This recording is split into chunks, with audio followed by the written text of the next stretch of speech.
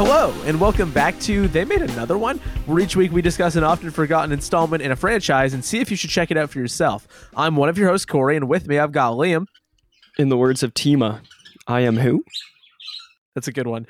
And deputizing for Mitch in a time of urgent need, we have the guest that we teed up last week, longtime friend of the show, artist of the show, all around great person. Jade is here. In the words of Kenichi, thanks for everything, Fifi. We'll see you again. Aw, Very nice. I just like that. That's just nice. I love Fifi. Fifi's the best character in this movie. Fifi is the best character in this movie. I actually have a note before they use the name where that just says, "I love you, Albert the garbage robot." So I was having a pretty good time with Fifi. So this week this episode's so important. This episode's earth-shatteringly important, and I'll tell you why. Dear listener, moments ago we just discovered that we're breaking a glass ceiling, really. Finally. We're talking about anime. We're talking about Inuyasha. Finally, we're talking about Inuyasha, everyone's favorite genre and medium.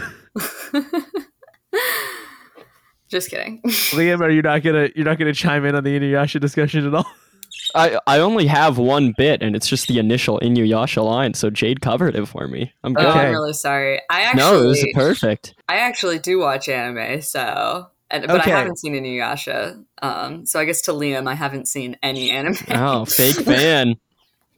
Fake Fake Damn, I anime also fan, haven't fake seen Inuyasha Inuyasha. fan. Oh my Really? gosh, let me tell you something about Inuyasha, you guys. Yeah.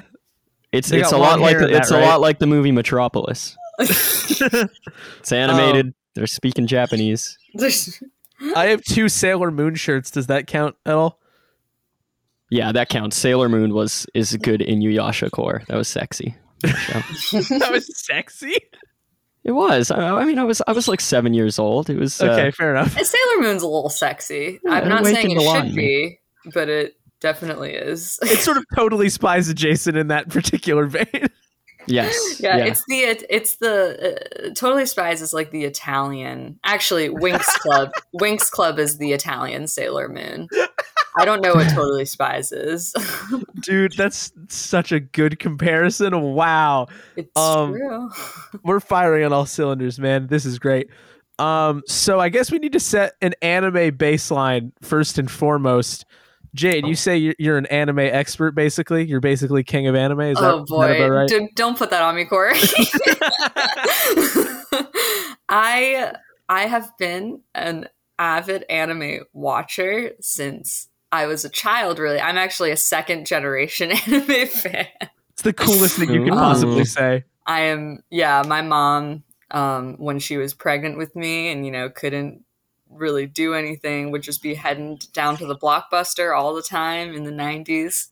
And eventually she watched all the movies she wanted to watch, and she started dipping into the anime section. And she got really into anime when she was pregnant with me. And then so I was born in an anime-loving household. That's so cool. And I was watching Sailor Moon as a kid. I mean, all of the classics, Pokemon, Digimon, Yu-Gi-Oh!, all of those trading. It's time card to games. duel. It's time to duel.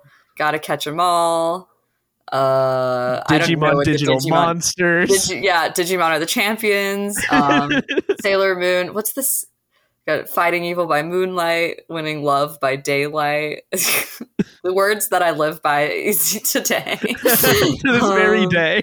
Yeah. And then You keep when a I got, little cue card in your wallet that just says that. You can just look at it. It's laminated so it doesn't get damaged. You can just look at it during the day. Exactly. I actually do have a Sailor Moon. My car is named after a Sailor Moon character. Her name is Rei, which is Sailor Mars, and I have a Sailor Moon necklace hanging from my rearview mirror. That's extremely cute. I actually have a lot of Sailor Moon stuff. Okay. But yeah, and then when I got older, I watched Death Note, Naruto, Bleach, unfortunately. Is Bleach, do we not support, is this a Bleach, anti-Bleach I don't think household? anyone supports Bleach. I think even people that have seen like the whole thing are like, like It is what it Dang. is. In that case, Yeah. maybe I am an anime fan because when I was like 10 years old, I had friends that tried to get me into Bleach because that was always on TV and I didn't like it. And so Yeah, that's a true anime fan knows Yeah. that Bleach is bad. So you're basically an expert. And then I'm not going to name every anime I've seen. I'm sure I want it to come up naturally. Yeah, you're not being challenged by like a neckbeard at a party. You don't have to do that. Exactly. I don't know. You haven't seen Inuyasha, so I think you got to prove yourself to me at least. No, please. It's getting too real.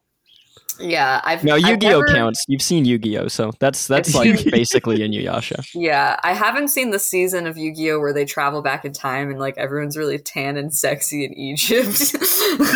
Oh my. But I have seen the season where they go into a virtual world and there's like a virtual orphan trying to kill them or something. A virtual orphan? I think he's a virtual orphan. I'm pretty sure. Isn't that what they're doing in the Orphan sequel? Oh man, I Orphan hope. 3000. Yes. Yeah, Orphan X. It's like a spin-off of like what's the Hellraiser movie where they go on the computer? Hellraiser Hell World? Oh god. I don't Also, know. I can't believe there's a movie called Hellraiser Hell World. That's awesome though. Yeah, I had It's no really idea. awesome. We should watch that instead. I disagree. I think this is going to be a good. I think this is going to be a good chat. Yeah. So what- anyway, anime. I've Yeah. seen it, and yeah, I used to write anime fan fiction. I feel like that's how you know you're a real fan. That's is, when you're like- all in, yeah. dude. Okay, can I say something slightly embarrassing then? Sure. The first time I wrote anime fan fiction, I was 24 years old, which is my current age. Did you write Metropolis fan fiction? No, but I might. Who Wait, what could did you say? write fanfic for? It was Gundam. That's cool. I want to here. Meet me after class. I want to see that. I Uh, wrote Naruto fan fiction, which I stand by it being like Naruto's pretty cool. They made a whole show about his son. His dad must be cool. Oh my god, yeah. My fan fiction was like basically it was like Boruto, but instead of it being like happy Boruto? and shit in Boruto, it was all the kids were like girls because I was really hurting for compelling female characters in the Naruto universe that are compelling for like. Anyway, sorry, I'm not going to get into how Naruto's women are written, but it was like instead of Sasuke being redeemed as like a good guy, he like stayed evil, and then it was about his daughter who was like training with Naruto's daughter to like go kill Sasuke. I'm sure this doesn't mean anything to you two, but anyone That sounds like the plot of Cobra Kai. I haven't seen Cobra Kai. I haven't either. I've just seen snippets of it that Sean also watches. All right. Well, anyway, Sean of impeccable taste. if anyone wants to reach out to me about publishing my fanfic, let me know.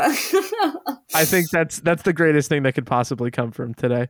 Mhm. I also have Final Destination fanfiction if anyone's interested in that. Liam might Interested. be. I'll see you Yeah. after class. Okay, great. Well, Parking lot after We school. can all meet. under the bleachers. and share fanfic. I feel like I have a SpongeBob fanfic. I'm down. There is Fanfic club. a group of teenagers that did this today.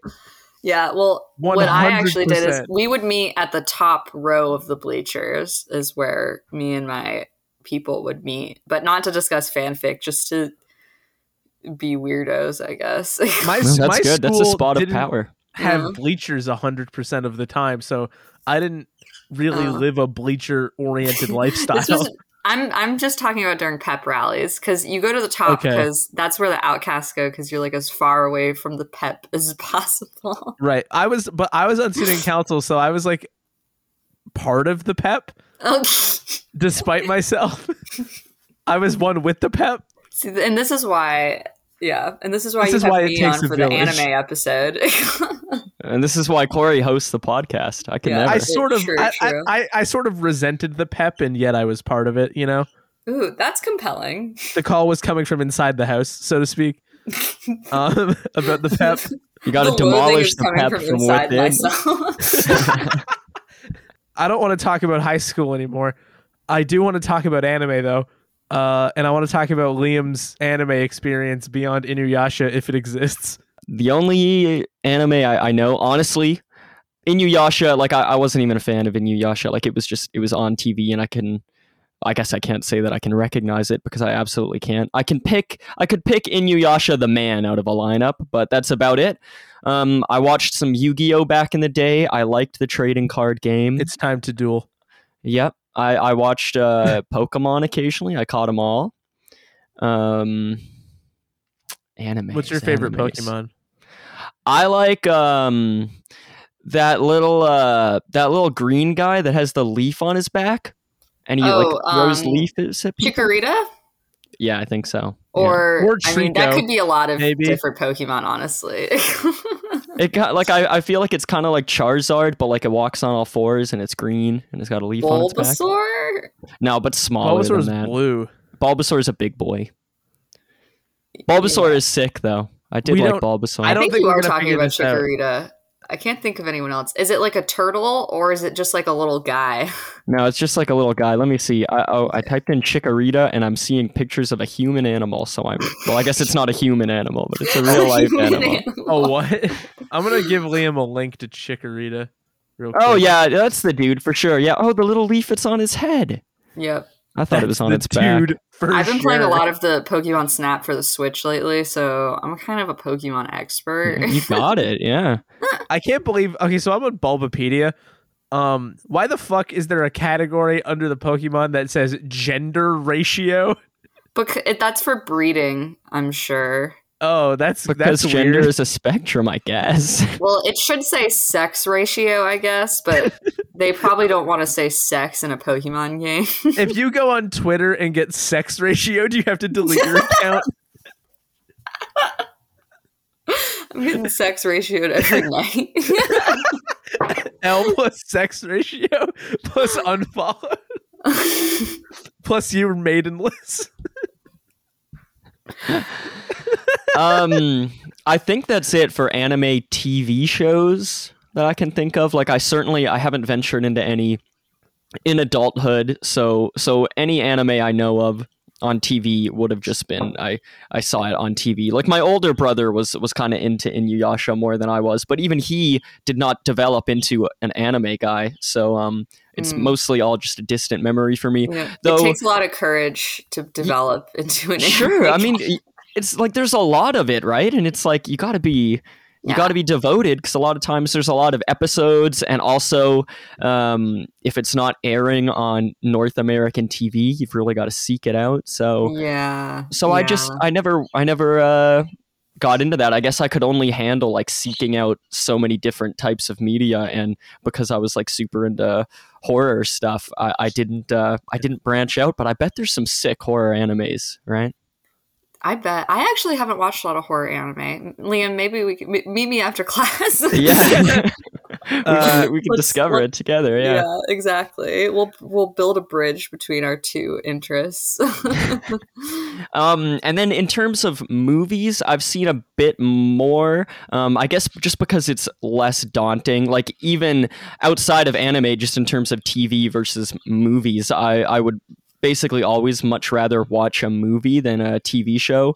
And so I've seen like a good number of Studio Ghibli films. And like I had a period of like intense depression probably like 5 years ago where I decided that I wanted to be like really into animated stuff because I liked that people were so into it. And so I wanted to be into it as well, as like a comfort sort of thing. And so I watched a whole lot of Ghibli films. I watched like Your Name, if you guys remember that movie from a few years ago.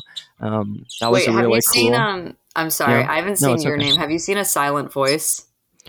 No, I remember hearing about it and it looked sick. I think that might have been a bit after I was Oh Yeah. no, 2016. Hey, no, I definitely could have fired that. And it It looks would have been. It's like it feels like it is a movie made for depressed people to watch. for sure, yeah. And this is right around the time, so I wish I could go back in time, be depressed again, and then watch this. Well- No, this looks really cool. And I learned that my favorite type of the anime I was watching is like the slice of lifey type stuff. And I'm cool if it has like a bit of a fantastical bend to it. Like Your Name is sort of like a Freaky Friday sort of thing, but it also is just a very cute relationship story that I really like. My favorite Studio Ghibli movie at the time was one called Whisper of the Heart, which is basically just about a boy and a girl meeting and coming of age. And I also really love Kiki's Delivery Service, which is obviously fantastical, but it's just also just like a cool story about It's a coming of a young girl. Yeah. That's like my favorite Studio Ghibli movies, Kiki's Delivery Service. I have a lot of merch from that too. Nice. And I have it on VHS, which I'm Yeah. very excited about. I also have my old Sailor Moon movies on VHS still from like when I was a kid. That's Which extremely there's cool. some good Sailor Moon movies. They are dramatic as fuck. Oh my gosh, we have to do that on the We'll do podcast one. sometime. Now We'll that we're do one. anime experts. True. No, yeah. This is basically all you need. We haven't even talked about this movie yet. Yeah. We'll get there. We got time. So basically, I've only ventured into anime in very surface level terms and like very shallow waters. I could probably sit here and rack my brain and like, unlike you, Jade, I think I could probably say every piece of anime I've ever seen. Whereas for you, you've seen so much of it that would it would probably take be much years. harder to do. So this movie was totally new to me. I had never heard of it. I'm gonna try to keep mine brief because it's not that interesting. I haven't seen as much anime as a lot of people have. In fact, my sister has seen quite a bit more anime than I have. She was the more anime pilled in the family. But my big anime thing that I'm into is Akira, which will be relevant later, and most recently Gundam shows. Any of them.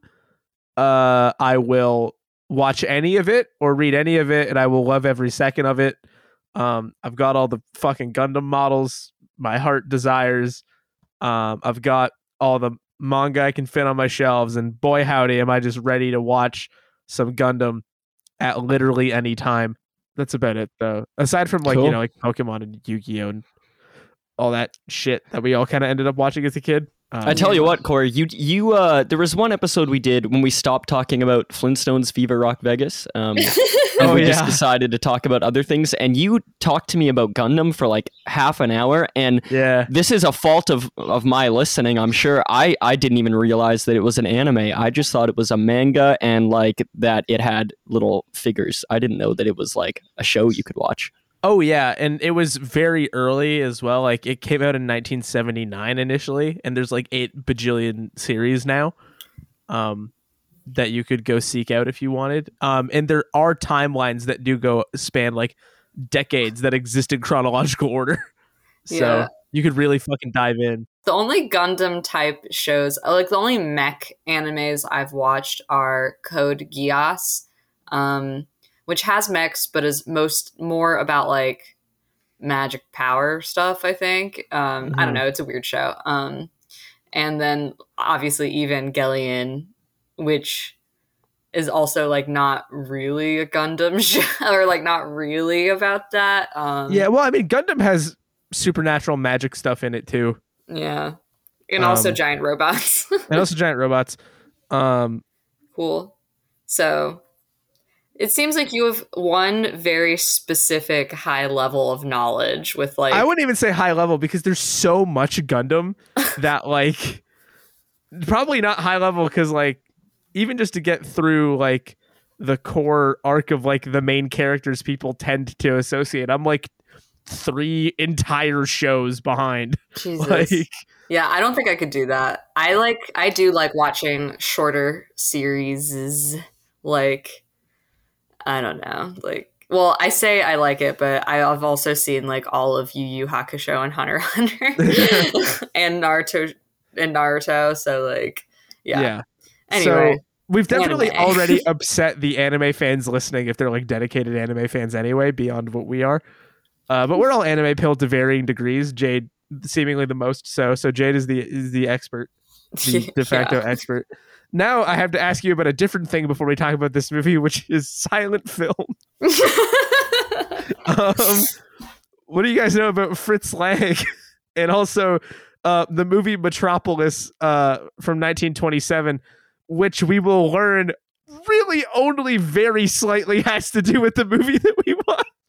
Yeah, I also I know exactly what you're talking about, Corey, but like I had never, so I've seen the movie we're talking about, mostly 2001 Metropolis. I saw when I was like 16, and I've watched it a couple times since then. This was probably like my 5th viewing, but I had actually never seen the Fritz Lang one because, like, I don't know. I feel like that's a little less accessible, even less accessible than anime. Is German silent films from the 20s.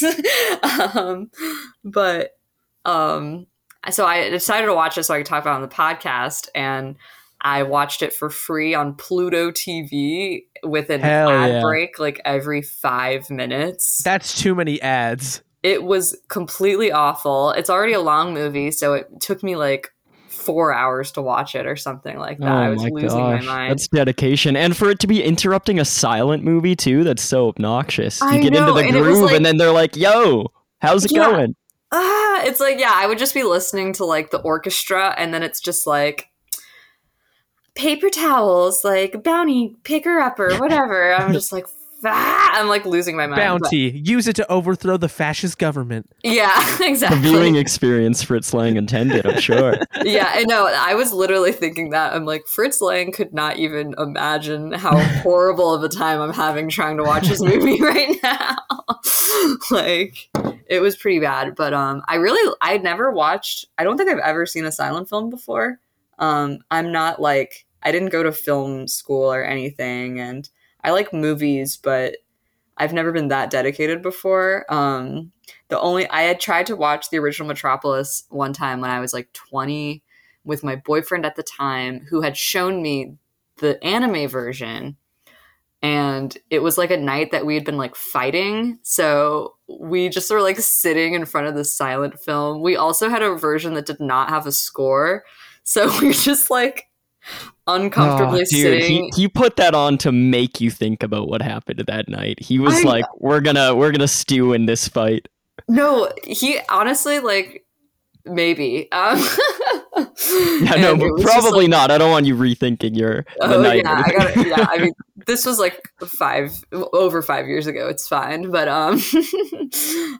yeah. So that was like, I was not even paying attention to the movie at all that time. So this was really like the first time I watched it, and I liked it a lot. I actually did some drawings while I was watching it because everything is so expressive, and it's a really fun movie to kind of draw because it is like black and white, and so like the contrast and the composition of the frames like were really, really nice, and the makeup, and it was pretty crazy. It was also like, I thought it would be more boring than it was, I guess, because I just came in with that preconception about like silent films, but like, even though I really wish that I could hear what they were saying, like, it was still really, really cool. And I liked it a lot. And it actually makes me want to see more like movies from that like place and time, whether they're, Fritz Lang. I know he has like the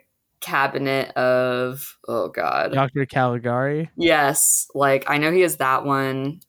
But like even other like German expression. I was gonna say you're just gonna get extremely German expressionism pilled. Yeah, I think I am gonna get German expressionism pilled. I'm being completely serious, and it's all thanks to anime. I will say that particular one is not Fritz Lang, but it's got the vibe. Oh, it's not. When I looked up Fritz Lang movies, that came up on Google. It must have been just. Google is a pack of horrible liars. It's true. It's the algorithm was lying to me. Dude, search engines are so rough nowadays. You look something up and then they give you like 1 or 2 results that are exactly it. And then immediately they're like, yeah, this thing is like sort of not related to what you said, but it sort of is. And we'll just This throw is it also at you. a movie. So Yeah. It's awful. Yeah. So, but that being said, I really like the original movie, and I definitely am glad I watched it because I was drawing a lot of like, I mean, Corey, you hinted to this earlier, but the anime version is not really based off of the original. Not even sort of. Like Yeah. there's like a couple things it borrows, and that's like it. Yeah. At least the manga that came out in like the 40s. I think that this movie tried to incorporate a little bit more of the Fritz Lang version in, from what I could tell, because there were some very specific things that I was like, oh, like that seems like a reference. But mostly like not really related at all. But I still like that I was able to like kind of compare and contrast, even, and I didn't really do it to the detriment of either film. It's just interesting to think about. It's just cool. I think it's kind of fascinating that we're able to do something on the show that like we're essentially covering this in the way that you might if you found this movie in a Blockbuster, which is you might see it and look at the cover and go, oh, did they make Anime Metropolis? And then just go home and watch it if you didn't know anything else about it, right? Like you might just assume that. And there's just enough to it that you might think you were right as you watched it. And I think that's kind of interesting. That is really cool. I never thought of that. I think that is totally valid. Like someone would have the "they made another one" question, and then they would either come away saying like, oh yes, they did, this is similar, or they'd say, oh no, this is actually different. But they asked the question in the first place, and so we got you. Yeah. Yeah, I had to make up for my last pick, which was obviously a very, very popular movie that everyone saw. So, Oh yeah. We're swinging the other way. So yeah, we are watching Metropolis, which is. Oh, sorry. I guess I didn't really finish that thought. Liam, have you seen Metropolis, the original one? Hell no.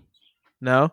I saw it in a film class. That's my full take. No, I didn't. I actually often get it confused with not this Metropolis movie, actually, which would be much easier to confuse it with, but I didn't know that this one existed. I often get it confused with the Joe Dante movie Matinee, which is from like 1993. I haven't seen either of them, which is why I get them confused. And I think it's as simple as like they're both single word titles. One starts with M.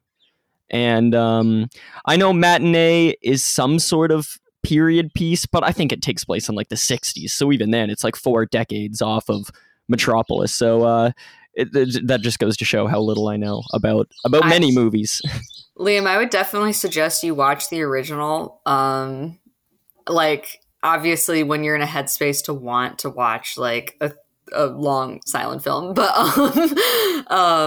like it was kind of creepy in like a way that I really enjoyed. And I didn't really think it would be, but I don't know. Like, it's obviously like unlike the remake, I guess the anime one, like it's not as much about the characters as it is about like class struggle stuff. But I feel funny like coming out of Metropolis being like, everyone, this is a really good movie, because like it's obviously like a classic film, but I don't really consider myself to be like a really pretentious film watcher, and I liked it a lot. So I'm just going to kind of suggest it generally. Yeah, no, honestly, that really does make me want to watch it. Everything you've said about it makes me want to watch it. I haven't avoided it actively the way I have some other movies that are often talked about that are like old classics where like I have to think of them often, like Jaws. I've never seen Jaws. Jaws is so good, though. Right, I'm sure it is, and that's like, I'm not avoiding it for a particular reason, but I would also say I'm actively avoiding it, where like I think of it enough that I could have put it on at some point, and I haven't. Whereas Metropolis, I've probably only like heard it mentioned in passing a few times, and it never really registers to me, just because it is like so separated from the movie conversations I'm in. Like Jaws often comes up because it's a Spielberg movie, it's a horror movie, it's like a creature feature, and so I'm in those sort of circles, and it gets mentioned a lot. But Metropolis being a silent movie, a German movie, a movie from the 20s, it just like never really comes up. I knew about it very vaguely, and so I'd never thought of it, but I want to watch it now. Yeah, the way you talk about Jaws is how I feel about The Godfather. Yeah, I haven't seen that one either, Jade. Oh, awesome. I love that. But yeah, I just like it because like, and also like, I've like, for whatever reason, like watching it makes me be like, I wish I could have been on set when they were filming this. Like, for Jaws or for Metropolis? No. Well, yeah, I mean, yeah, The I guess Godfather? for Jaws too, but for Metropolis. Sweet. I'd be on set of like any dudes. famous movie, I guess, but I'm not picky. But Metropolis, it's just like, because like some of the effects and stuff too, since it's so old, like there are some things where I'm like, oh, this is obviously a matte painting, or like this is obviously a model, but like there are some effects that they do that, since it's from the 20s, I'm like, how are you doing that? I like It's definitely made out of some shit that was like poison to everybody on set. Like, yeah, I mean, probably some weird lead-based tricks or something.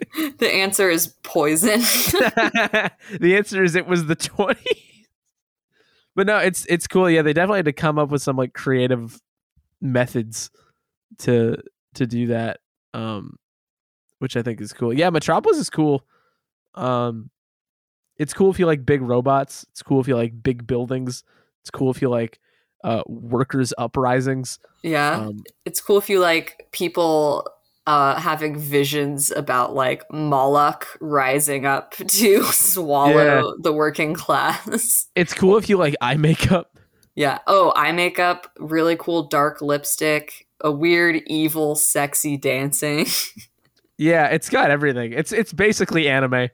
It is. It really, honestly, like, it's funny. I was gonna say, yeah. It like German expressionism. Weirdly enough, or at least this. I guess I shouldn't talk about it generally. It feels like animated, especially since the film is also like such a poor quality at this point. Like, I don't think that the physical film was preserved very well. At least not the version I watched. Like, there were plenty of scenes where I could not see what was happening. Like, people were getting really washed out. Like you can't even see like the features of their face, or like half of the screen is like black or something, where I'm like, this is actually kind of enhancing my experience a little bit, because it feels like animated or like a painting, or like, I liked that it was so weird. And that might just be me being like really artsy and shit, but like, I don't know, I thought it was cool. Corey, did you like genuinely like it when you saw it in the film class? Yeah, I think so. I would want to watch it again before like giving any kind of like definitive opinion, but it's just cool. Like, I think it's just like an interesting like not educational strictly, but like it's this kind of thing where it really illuminated to me what sort of like kind of craft went into making movies at that point. And it's also just fucking cool. Like, it just looks cool. It is cool. I think unions are great, which I think Metropolis thinks would probably be pretty cool. Yeah, no, I think it's worth checking out if people haven't. Maybe not urgently, because there are a variety of things that have kind of are so influenced by it as to sort of echo it pretty strongly, but it's unique in a lot of ways still that I think it's worth watching. But that's not this movie. This movie is Metropolis from 2001, which is based on a a manga called Metropolis by Osamu Tezuka, who you might know for Astro Boy. I spent this whole movie trying to figure out where the art style reminded me of, and at one point I just wrote a note that said all of these characters have the proportions of Rescue Rangers, and then I eventually realized that was Astro Boy. It is interesting seeing the back and forth between American animation styles, or I shouldn't just say American. I guess I don't like the term Western, but I guess for lack of a better term, Western animation styles on Japanese animation and illustration, and then the back and forth, where I feel like nowadays we feel like Western animation is really getting influenced by anime because a lot of animators and stuff grew up watching Sailor Moon and stuff. But I feel like the art style of this and Astro Boy feels so influenced by Fleischer and do you guys know Little Nemo? Oh, fuck yeah. Yeah. There's actually a scene. Oh, would you say, Liam? Sorry. No, I don't. So Little Nemo is Little Nemo is fucking cool. Old comic that did get made into a weird movie in the 80s, which I think was a Japanese movie. I don't actually know about the Little Nemo movie, but the comic,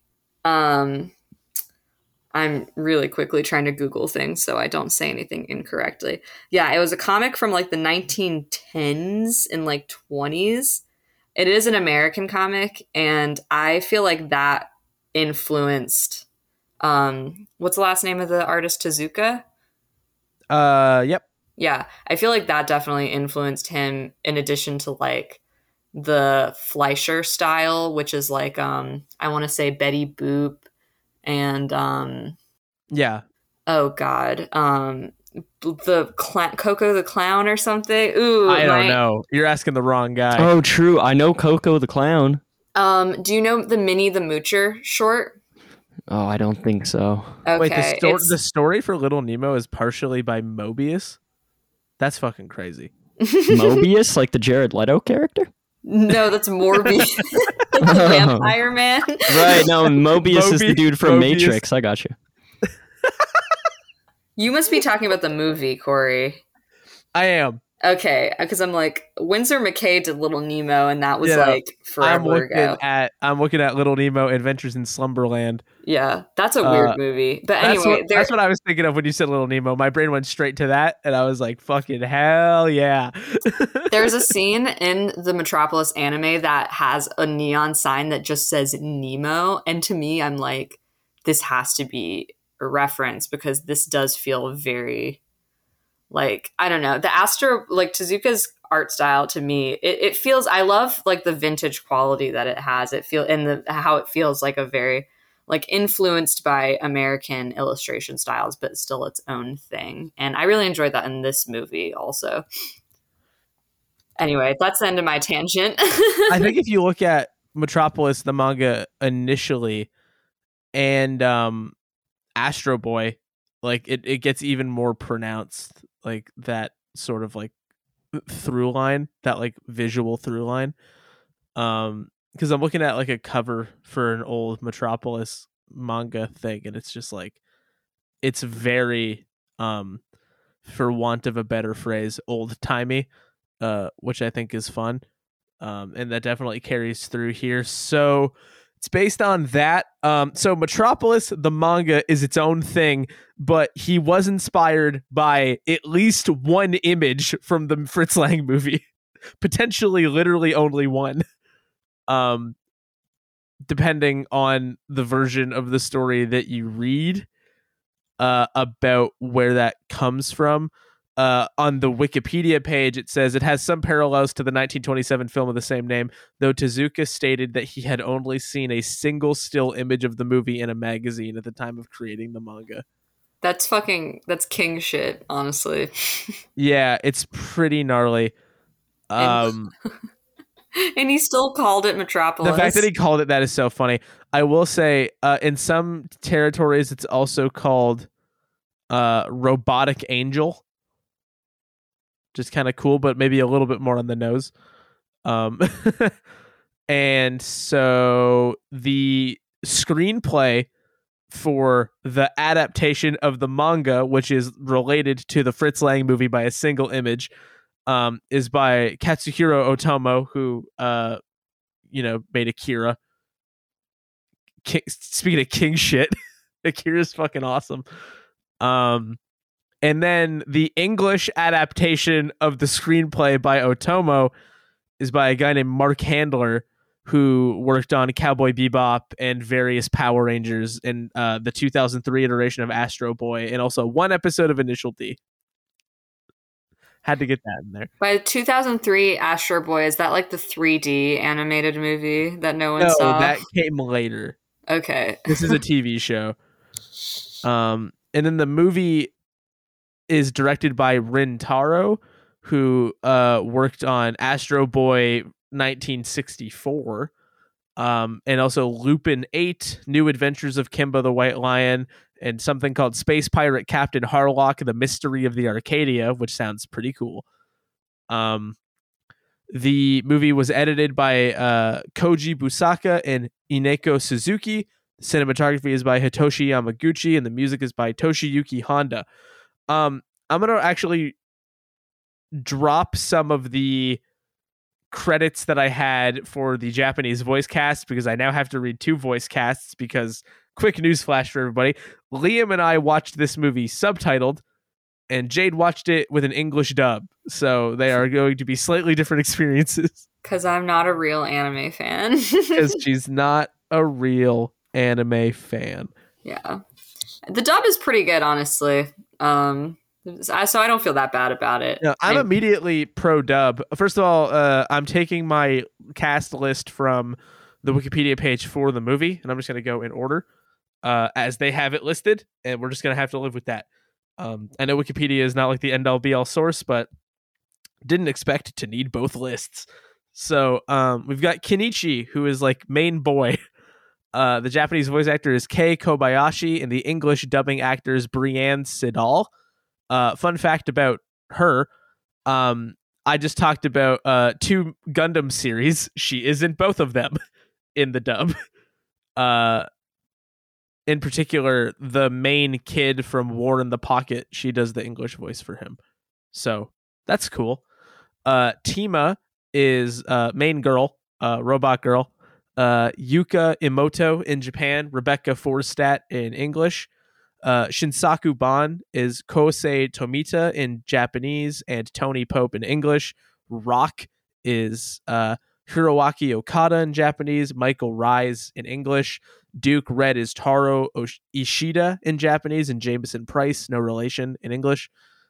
Pero is Norio Wakamoto in Japanese and Dave Malo in English. Wakamoto is actually the coolest list of stuff.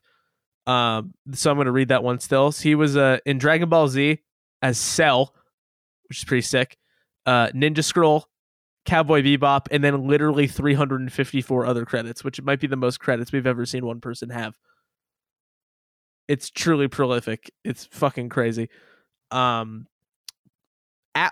is played by Norihiro Inoue in Japanese and Scott Wanger in English. President Boone is played by Masaru Ikeda in Japanese and Richard Plantagenet in English. There is an English announcer voice, which is done by Mary Elizabeth McGlynn. Kusai Skunk is played by Toshio Furukawa in Japanese and Dan Warren in English. Dr. Ponkotsu is played by Takeshi Aono in Japanese and Doug Stone in English. Dr. Lawton, who is the guy who creates Tima, is played by Takeshi Junpei Takaguchi in Japanese and Simon Prescott in English. Superintendent Notarlin is played by Shun Yashiro in Japanese and William Frederick Knight in English.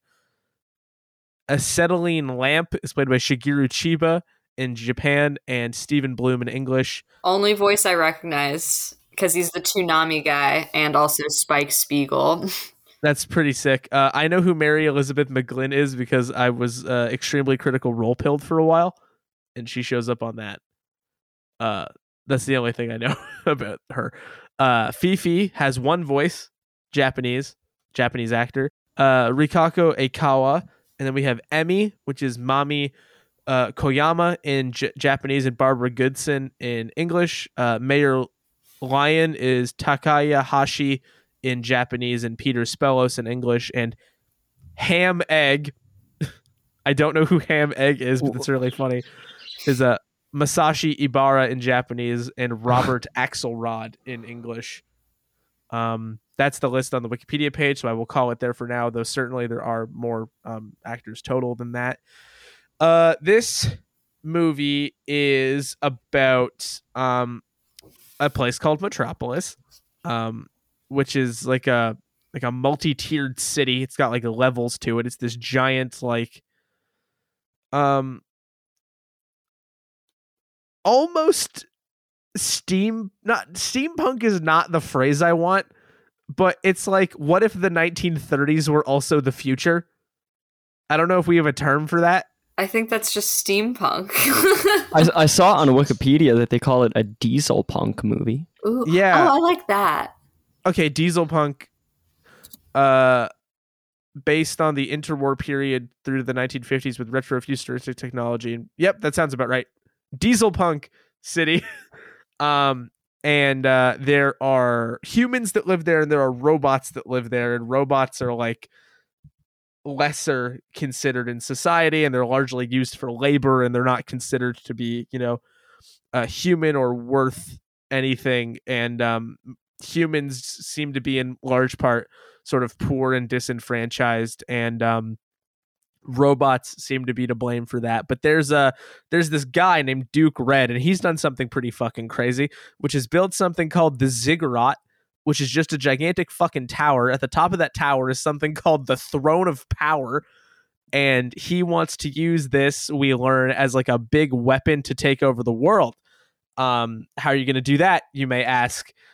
He has hired an evil scientist who is wanted in Japan for the crimes of organ trafficking to build a super robot who can power the weapon, which catches the ire of Duke Red's adopted son, Rock, who there's a group called the Mardukes, and he's like the leader of that, and they're like anti-robot militia, basically. And so they're trying to build this robot in secret, but Shinsaku Ban shows up from Japan. He's a private investigator. He's like, I'm going to find this terrible Dr. Lawton and get him for his crimes. And Kenichi is that man's nephew. He came along basically just for the trip, it seems. And Rock is really pissed off because he just wants his adopted dad to love him, and his dad does not love him at all. In fact, he says that he's not even his dad. And he grows really disenfranchised with the whole thing, and really, really, really resents robots because he thinks his dad should be king of the world, and discovers Tima, which is a robot being built in the likeness of Duke Red's dead daughter to power the Throne of Power inside the Ziggurat and take over the world. Rock thinks that's bad, so he tries to kill the guy that made it, blows up the factory, and wants to kill Tima, but Kenichi and Tima escape, and then the rest of the movie sort of is a chase for them between Duke Red and the Mardukes and private investigator uncle and the police, and then there's a coup, and there's a revolutionary sort of like protest attempt, and there's much intrigue to be had. If I get too caught in the weeds, we'll be here all day. But near the end of the movie, Tima does in fact get sort of placed on the Throne of Power, and Kenichi has to try to sort of save her from that fate. There's much discussion about, her nature as a robot that is so like a human that she's considered superhuman, and like capacities for love and affection, and also why doesn't my dad think I'm cool? Much to discuss across the whole of the movie. Lot going on. Yeah, it's a pretty complicated. It's movie. Very complicated. Fuck yeah! The first time I watched this, I don't think I really understood the plot all that. Like the Marduk thing, I don't think I really understood that much. I wonder how long the manga is, because it does feel like it's getting to a lot in a 2-hour movie. Yeah, I feel like I think it does a pretty good job, but also it does feel sometimes like it's a little rushed. I mean, I like this. I mean, I don't know if you were gonna ask us individually. I like this movie, but I definitely don't think it's like perfect. Yeah. No, I think that's fair. I was just going to say, just to really reiterate this again, the similarities between this and Metropolis, if you include the things that were added to the movie that are not in the manga, basically come down to giant building, robot girl, plight of workers. Yeah. Well, that's about it. They name dropped the Tower of Babel, like, at multiple the very times. End. Huh? Multiple times. Yeah. Oh, is it multiple times? I only caught it the once. It comes up near the beginning when Kenichi is asking what ziggurat means and no one can tell him. And then somebody just compares it to the Tower of Babel. Mm-hmm. And then it comes up again at the end. Yeah. And I guess there's like some daddy issue stuff. Oh, Rock has big time daddy issues. Yeah. So does Tifa or Tima, I guess. Rock, a character who is not in the manga at all. He's not? No, he was made for the movie. He seems extraneous, honestly. I kind of see that. I mean, he creates a lot of drama, which I appreciate, but... Yeah, he lives for the fucking bit, dude. He's all about showing up in his shades and a fucking gun and just like shooting at people. Yeah, he's really just always trying to shoot somebody and getting his feelings hurt. Dude is deep in his feelings and wants to solve it with a gun. Yeah. Brock. He's kind of funny. Don't honestly. be like Rock. I do like that his name is also just Rock. Like, it's Rock? I thought it was Brock with a B. No, ROCK. Damn. See, this is what you... Gotta read those subs, Jake. I was gonna say, this is what I miss when I don't have fucking subtitles. So it's pretty gnarly. We know Jade likes it generally. What about you, Liam? As a lesser anime viewing individual, how'd this hit you? I really like it too. I might like it the same amount as Jade, despite the fact that my opening line was going to be in I guess opposition to what Jade said, where I was just going to say, like, I don't think there's anything wrong with this movie. I think I was literally like going to say, like, I think this movie, I can't say anything bad about it. Does that mean I think it's like a 5 out of 5? Like, I love it? No, because I always take my subjectivity into account. Like, there are plenty of movies that I think are great, but I don't like them. This movie I think is great, and I do like it. I don't love it all the way though, and I think why that is because I was quite confused by a good amount of it. Like Jade said, I just found it, like, I knew there was a lot going on, but I found it hard to parse. I found it hard to keep track of all the characters, and I could pick up on bits of the commentary here and there, but it wasn't until a couple days after watching the movie and then I read the Wikipedia plot, and I was like, oh, this is what was going on in these scenes. I didn't quite pick that up, and so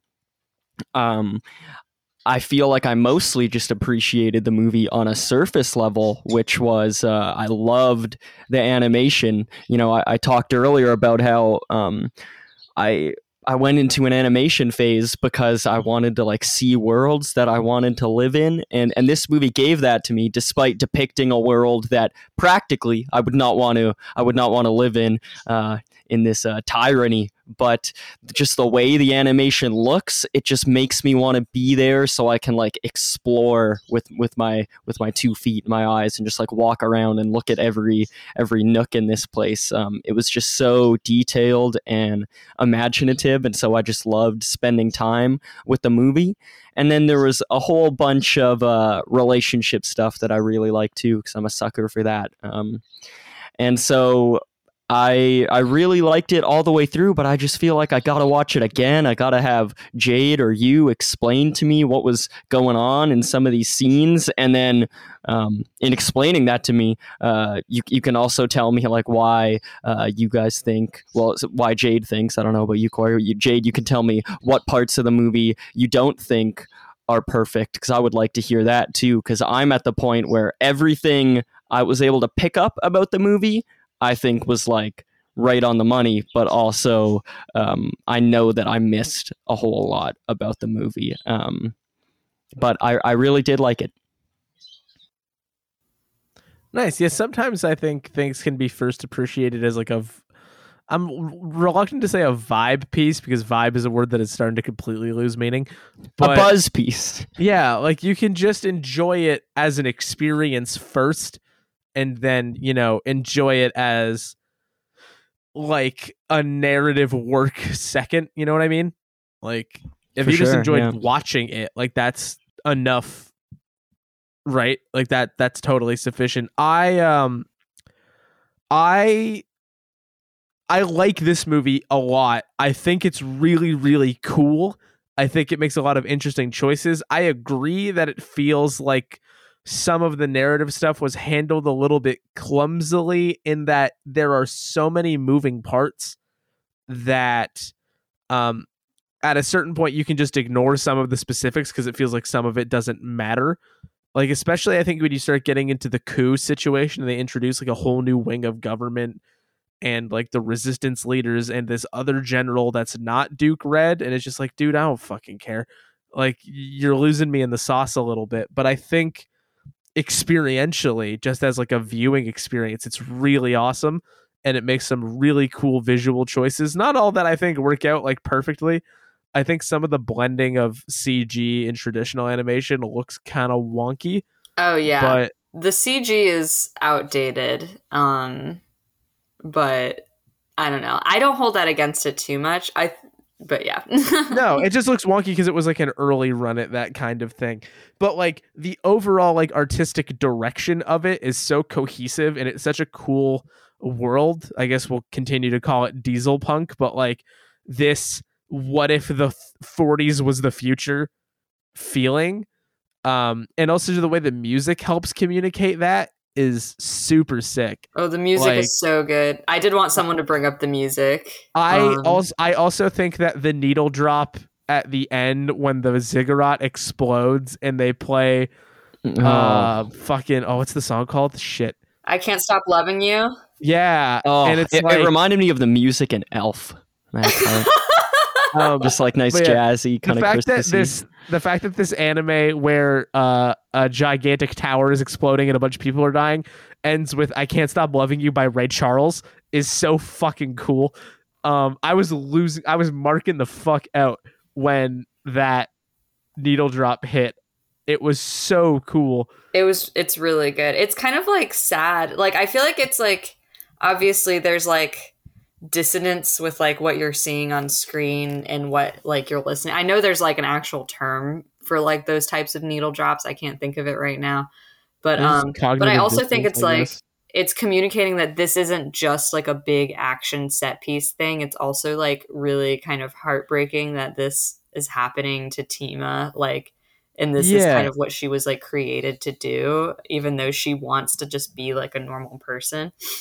Yeah, it's that, and it's also Kenichi's relationship to Tima, and the fact that he has really been through some shit over the last couple days as well, trying to get Tima into a sort of normal situation.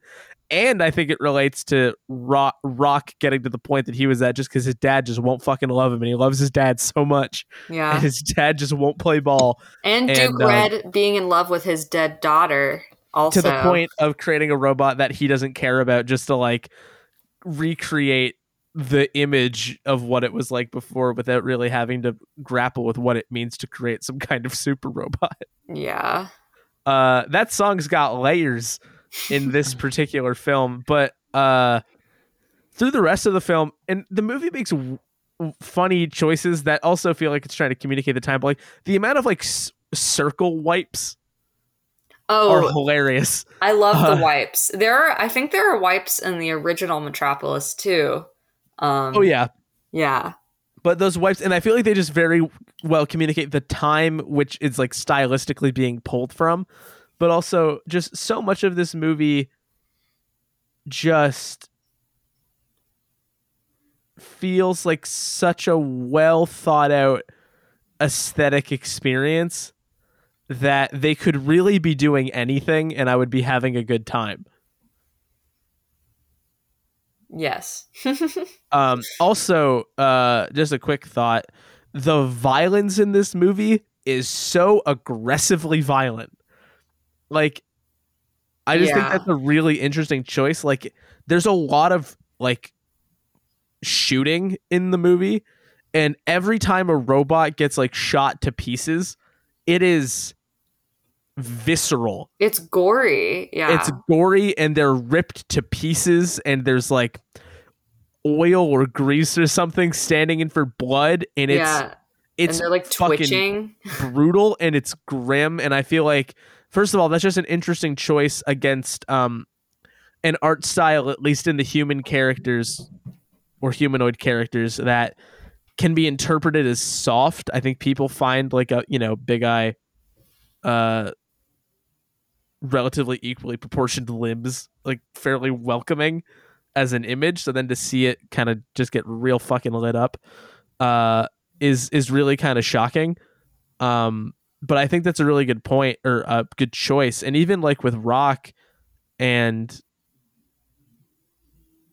like when he gets got, like just there's no the emotion, like this movie knows no peace. Like the emotional moments are so punctuated, like with a heightened visual element to it, that it just really fucking hits you. Yeah.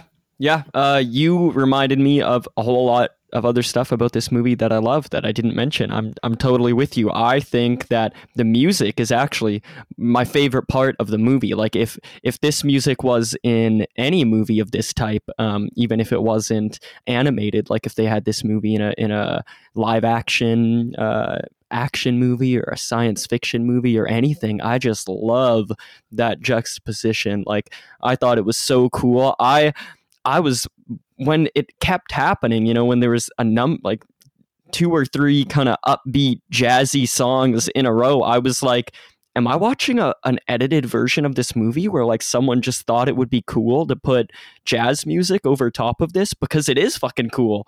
But it felt so like atypical, so different than what I would have not just expected going into the movie, but also like what the movie was showing me. Like it totally tricked me, where I was thinking there's no way that this is actually the music in the movie. And then of course, as the movie keeps going and I realize what it's doing, and then it climaxes in that explosion scene with Ray Charles over it, I was like, this is so incredible and cool, and artful and poetic. Even if I like didn't understand always like what it was trying to say, just the fact that seeing those gnarly images of death and violence and destruction, and then just to have this jazz music playing over it is just such an arresting experience. So I loved that. And then just the score in general, like there were some moments of violence in this movie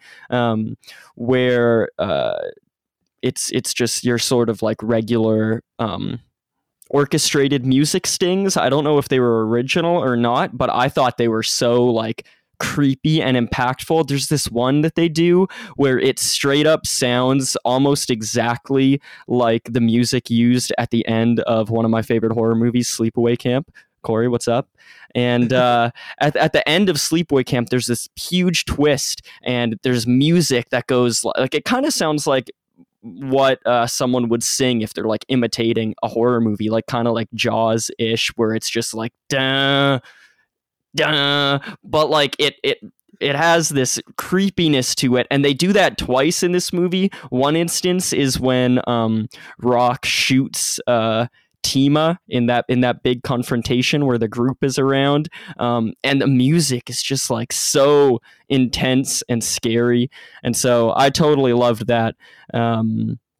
I know exactly what moment you're talking about, too, because I've listened to the score a lot, like just outside of watching the movie, because I've saw this movie the first time as a teenager, and so like downloaded the score and stuff. It's like, yeah, I think the music is, and I like when they're doing like the chase scene music, and this is generally pretty good too, I think. Yeah, it does have some big horns.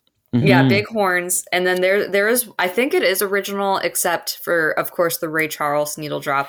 And then there's a cover of a Cab Calloway song. And I mentioned Cab Calloway earlier because with the Fleischer cartoons, Cab Calloway is like the only musician or singer from that era I really listen to, probably just because I'm a big animation nerd. But it's a song called St. James Infirmary. And it's basically about like going to see his girlfriend or whomever who is, I don't remember if she's either dead or like dying. And they have a cover of that in this, in the movie. And I thought that was also like a really good choice, and it was kind of creepy. And they covered it, I think, so it would feel a little more natural in the score or the soundtrack. But I love the music in this so much.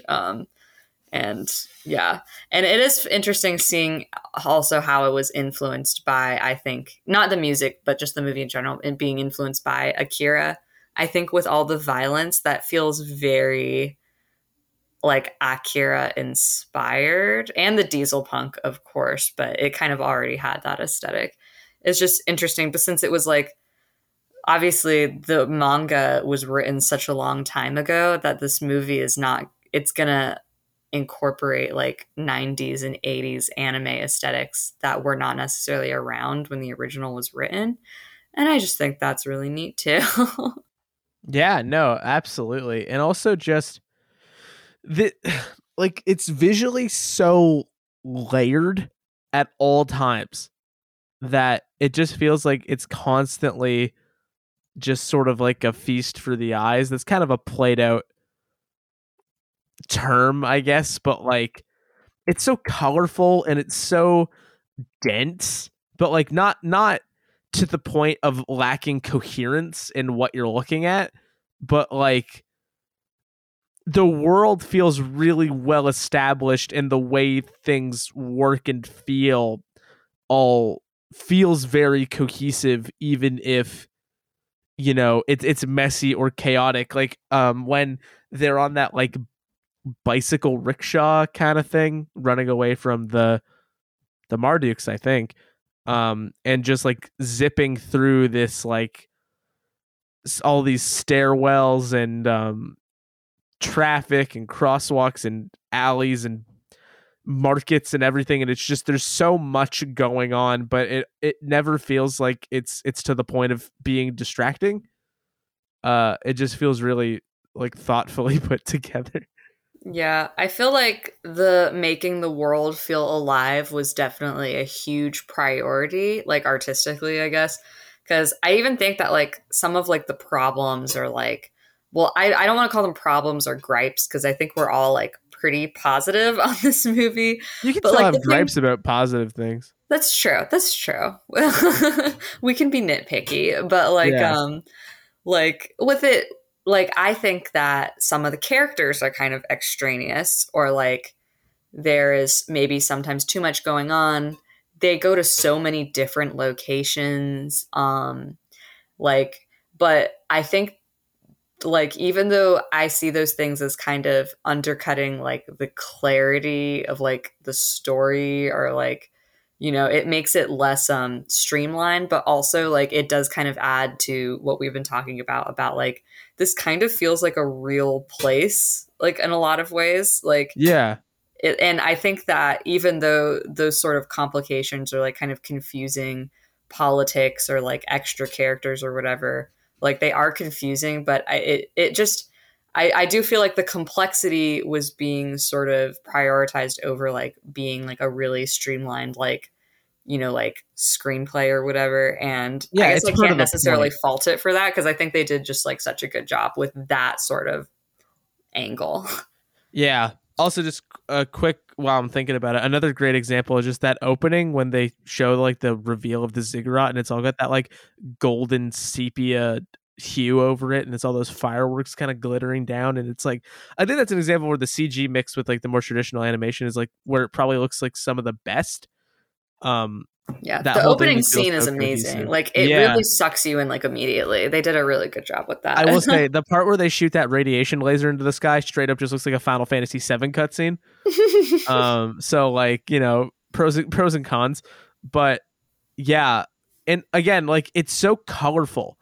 Like even if you just look at like shots of the skyline, like I've pulled one up just to remind myself, but these buildings are like emerald and pink and like yellow and orange, and everything is just this like really lush, really indulgent kind of color palette, which I think is also interesting just in terms of the contrast they're trying to put together with like the class distinction is that like it's a city that's like built in this hyper glitz that doesn't really account for what people actually need. So you got like art deco fucking statuary everywhere and everything is gilded and colorful, but then like nobody can eat food. Like Yeah, there's like literally no food. Like yeah. which is like specifically mentioned because of the festival stuff. Yeah, and then the lower levels are colored like a fucking kid's toy box. It's awesome. Yeah. Like everything, it almost looks like it's built out of blocks, but like I mean that in a really positive way. Yeah.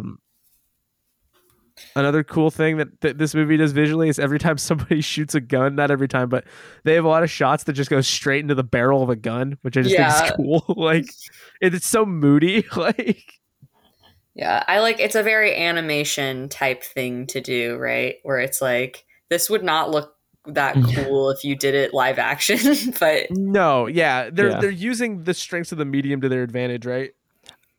And there are also moments though that I thought like were incredible by the fact that I could so easily picture them in a live action movie, and I thought it was so cool that they were doing it in an animated world. Like the big one is when Rock is like given the heat to Tima right before he shoots her, and he's just like going on his villainous monologue, and he's like walking around her in a circle, and the camera is following him 360 degrees. I mean, like, obviously there's no camera, but it seems like there's a camera following him, and she's spinning as well. It's so cool. Yeah, I know, because it's like thinking about drawing that like makes my head and hand hurt like so much. Yeah, but it's a good idea, and they did. Like I feel like this.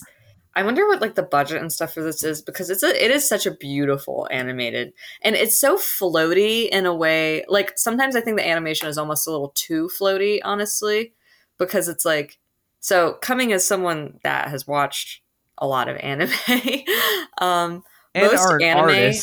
most anime really prioritizes like not like low frame rate, but like not needing to, like only drawing what you need to draw, right? Like you're being efficient in your work. Being efficient, being punchy, like again, kind of like have you ever seen when people do the really annoying thing where they like screenshot animes and stuff and they're like, oh, look how fucked up this is, but it's just because they were doing like a smear or some like yeah, they were doing the frame they needed to make it look normal when it moved. Yeah, exactly. Because it's like you idiots, like it's fucking animation. Maroons. Yeah, so like, but this is almost like the opposite, where I feel like it's so smooth and floaty, like it's not nearly as punchy as I expect anime to be. And I mean, they can do this more with movies, I think, because of how the production like pipeline is. Like Studio Ghibli movies do not have the same vibe as most anime TV shows. They are very, very different. And that's why sometimes I get into stupid, petty arguments with people about this sort of thing. Because the style of animation is just very different. They're just like from the same country. Well, yeah, it's like, I think people like talking about anime as if it's like a style and not a medium. Exactly. Like- And the style of this is so unique. It's very fleshed out. It's very dense. It's very floaty. It's very I lost my train of thought. No worries. It's very cinematic in a way that like you said, like that tracking, like that circular sort of shot around Tima is like, I don't think you would normally see that in an anime or even like animated stuff, because it's like, why would you want to do that? But they did it because it adds to the mood and it looks really good. And it like I said with like the original film, like I would be really interested to just be like in the room when people were making like these creative decisions. Yeah. I don't know if I'm galaxy braining too hard, but I also think that, you know, a shot like that just runs in circles while, you know, Rock sort of like exclaims his grievances about like the relationship between humans and robots, and in particular the relationship between him and Tima, and also him and his dad that doesn't love him. Like I think a shot that repeats and also spins can help communicate that all of it is sort of playing out cyclically, right? Like this sort of disdain between robots and humans, you know, plays out in a cycle of violence that we see repeat over and over, and it transitions into violence between people and violence between or toward Tima just for being who she is. And I think that those sort of spinning shots help communicate that this is sort of going to just continue around everybody until you know, something happens. And I think, you know, Tima is sort of set up to kind of break that up. Yeah, galaxy braining too hard, but I think that's kind of fair. I mean, I think that thinking in a galaxy brained way about animation, especially something animated like this, where obviously there was a lot of thought put into it, is like not really that out of pocket, because no, everything is so planned out. That does make me want to ask you all a question though. Just generally, what do y'all think of like robot racism in movies and like specifically this movie, but also like generally? Because it comes up a lot in science fiction. I think it's a topic I find a bit boring now.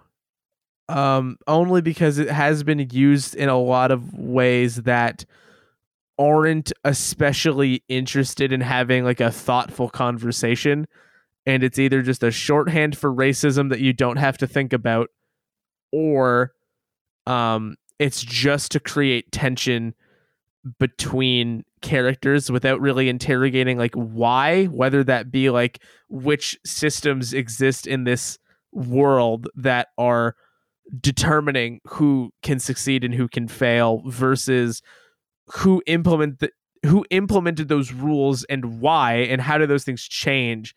I think in the grand scheme of things, this is actually maybe a slightly more surface level example of the dichotomy than I would have hoped, just because there isn't a lot of space given to robots in this society finding agency for themselves, because it's all tied specifically to Tima, who is also given a bit of unique privilege by virtue of being the most human, so it would sort of undercut its own argument. I think the argument's more effective as a class one than it is a race one, or something specifically about like our relationship to artificial intelligence. Whereas I think just generally speaking, it can be compelling. I don't know, I like Blade Runner a lot for like a pretty mainstream example of that, but I think it's a conversation worth having that can be done in compelling ways. I think Blade Runner, I think, is a more interesting example to me, and I haven't watched it in a little bit, but I think part of what helps it succeed is so replicants look just like people, to the point where you need a specialized guy who can tell them apart. And Tima is part of that in this world, but she's the only one. And I think the thing that undercuts its own argument is that we don't see robots in this world, except for Pero, mix with that human society in a way that feels meaningful, because, you know, it's just labor that is being sort of expended and ignored. And I think that's like an interesting critique about capital and class, but maybe not about a relationship between humanity and robots. Yeah, I kind of agree with that. Like, I mean, sorry, I want to hear Liam too, but just like, yeah, I think it was interesting that it was robots, because I felt like it didn't necessarily need to be, but yeah, I think it's more concerned with like the god complex of like humanity going past its own means. It's like near the end they talk about the Tower of Babel again when it's much closer to actually being blown up, and somebody says it won't be God this time, it'll be us. That in reference to tearing it down for having sort of become too ambitious for our own good. Yeah, that was Axel that says that, by the way. And Atlas, sorry. Atlas, the revolutionary guy. Yeah. And I think in terms of that particular argument about where on the line of developing, be it weaponry or artificial intelligence or things that are more human than human, does humanity go too far? And where do the more base bottom of your Maslow's hierarchy of needs come in that, with like where is the space for love and affection and meaning in a world where those lines aren't clear? I think that's where the movie is a lot more successful, though I do think the visceral nature of the violence against robots does have something interesting to it. But in terms of just like what argument do I think is it making the best, I don't think it's that one. I think other movies, to generically mention one as Blade Runner, probably do it better. Yeah, I agree with Corey, unfortunately, because it would be more interesting if I didn't and we could get into it, but it made for good material. But I think I agree with both of you, based on what Jade was getting at as well. Like, I think that it's it's sort of a trite concept, but I think that's also, it's trite because like at some point it's really like unique, cool idea, a way to communicate to people within a specific genre and create art and have people thinking about these things without feeling like they're being taught some sort of lesson explicitly. So I'm not against it, but I think that it is, at this point, it has become so common that in science fiction or fantasy, based on what I've seen, again, I'm not very familiar with either genre, honestly, but like even in like the Harry Potter books, there's a subplot where God, right, the little elves. The elves are being they're being overworked, and Hermione wants to free them. Well, that, but they like it. J.K. Rowling's kind of fucked up for that. Yeah. J.K. Rowling is really fucked up. J.K. for Rowling's that being fucked like, up for a lot of shit. That's definitely one of them. No, I mean she's fucked up for a lot. Sorry, I'm sorry, Liam. I don't mean to jump on you, but like. This becomes a J.K. Rowling hate party. It's about to. Well, the thing where she's like, because Hermione is painted as being like annoying for wanting to free slaves because the slaves like to be slaves, except for Dobby because he's like quirky. Yeah. I do think that Metropolis did a better job than Harry Potter with talking about the plight of an enslaved, like, working class.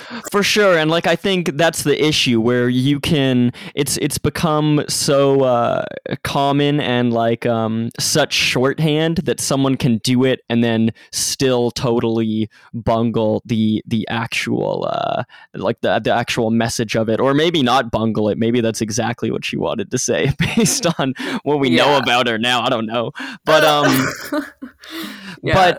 But yeah, so I think it really just depends how it's done. I didn't have much of an issue with how it was here, because I think it also, like, it isn't just about race, and it's also about like It's more about class. I It's think. it's a lot more about class and like artificial intelligence and having like robots do things for us. And so I like Corey's comparison with Blade Runner, where if we're talking about like creating something that is going to exist in our society in sort of a human-like way, I think the commentary is more interesting when it is not as easily.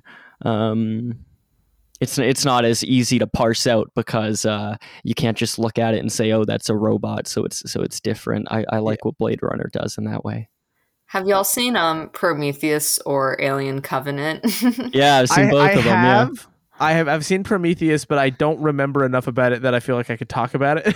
Okay, I watched both of those movies recently, and it was like making me think about that, especially with like the Babel reference, because Prometheus and Covenant just have an insane amount of references to like the Bible and Ozymandias and a bunch of other and Greek myth, obviously, with Prometheus and like a bunch of other stuff and that was also it was a similar thing where Michael Fassbender was like the Tifa or the Tima. I keep saying Tifa. Is that a Final Fantasy character? She's in Final Fantasy VII, yeah. Okay, so I'm just, if I say Tifa, assume I mean Tima. Where I feel like Michael Fassbender is like the anime girl of that universe, but he's like more evil, I guess. But like, where it was making me think, because he was also like being. Sorry, what was it? I said, doesn't he play the flute or something? He does play the flute. He teaches himself to play the flute. It's a very touching scene. But like his whole thing is also like trying to find his own humanity while being like an android, and then like that driving him crazy. It's like it's a similar thing to Tima, except instead of he does try to destroy the human race also. Yeah, so. Well, and Tima's is interesting because she doesn't have as much agency. No, the Roger Ebert review of Metropolis, which by the way he gave a 4 out of 4, mentions this, but the dialogue about humanity or if you're a robot and sort of where those lives are considered to have value does play out within her as a character rather than on a larger scale. And I think it's interesting that she yearns so much to be human that when she realizes that she's not by whatever standards that we've set, despite being better than human, that backlash when tapped in with like a robot, the fucking tapping into the power throne. I think it's interesting that, either side of the coin can be interpreted as like the preferential one, just as a matter of perspective shift. Mm-hmm. Well, it's like, and I think like the whole like wanting to be loved or like belong and just like, I think it's all about advocating. Everybody's trying to do. Yeah, it's like advocating for humanity. Like the poor people with like Atlas are advocating for their humanity. Robots, the ones who can are advocating for their humanity. And I wish there had been more scenes like in the very, very beginning when that one robot is like putting the thing on like the bat signal on like the spotlight. You know what I'm talking about? Yeah, they put the Marduk logo on it. Yeah, which is kind of, I thought the Marduks were like the racist human. They fascists. are, which is what was weird. Okay, so that doesn't make any sense. I don't fully get what they were going for with that particular scene, because there's a robot that gets shot to death for doing that by the guys who are part of the group of the logo they put up.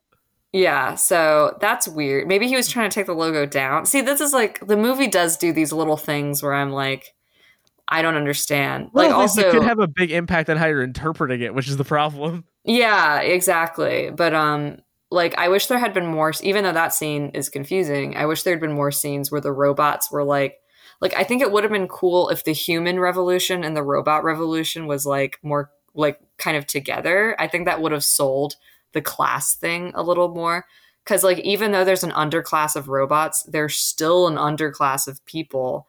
And that's what makes it feel more like it could be like a race thing, which is like, I'm probably reading too much into it, honestly. Well, I mean, but it's in the text, right? Like it's there whether they want to have that be the focus or not, right? Yeah. So there's two underclasses and they kind of compete with each other, and that is set up by the higher. So it still works, but and